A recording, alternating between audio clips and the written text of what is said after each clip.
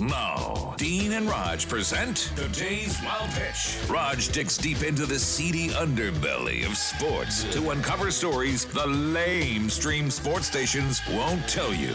Here's Raj. Nathaniel Hackett is off to a rough start as head coach of the Denver Broncos. He admitted last week he blew the game in a loss to the Seahawks.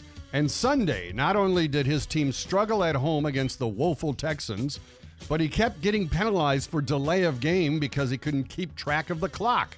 Where have we seen that before? By the third quarter, Broncos fans were mockingly helping him by shouting down the time.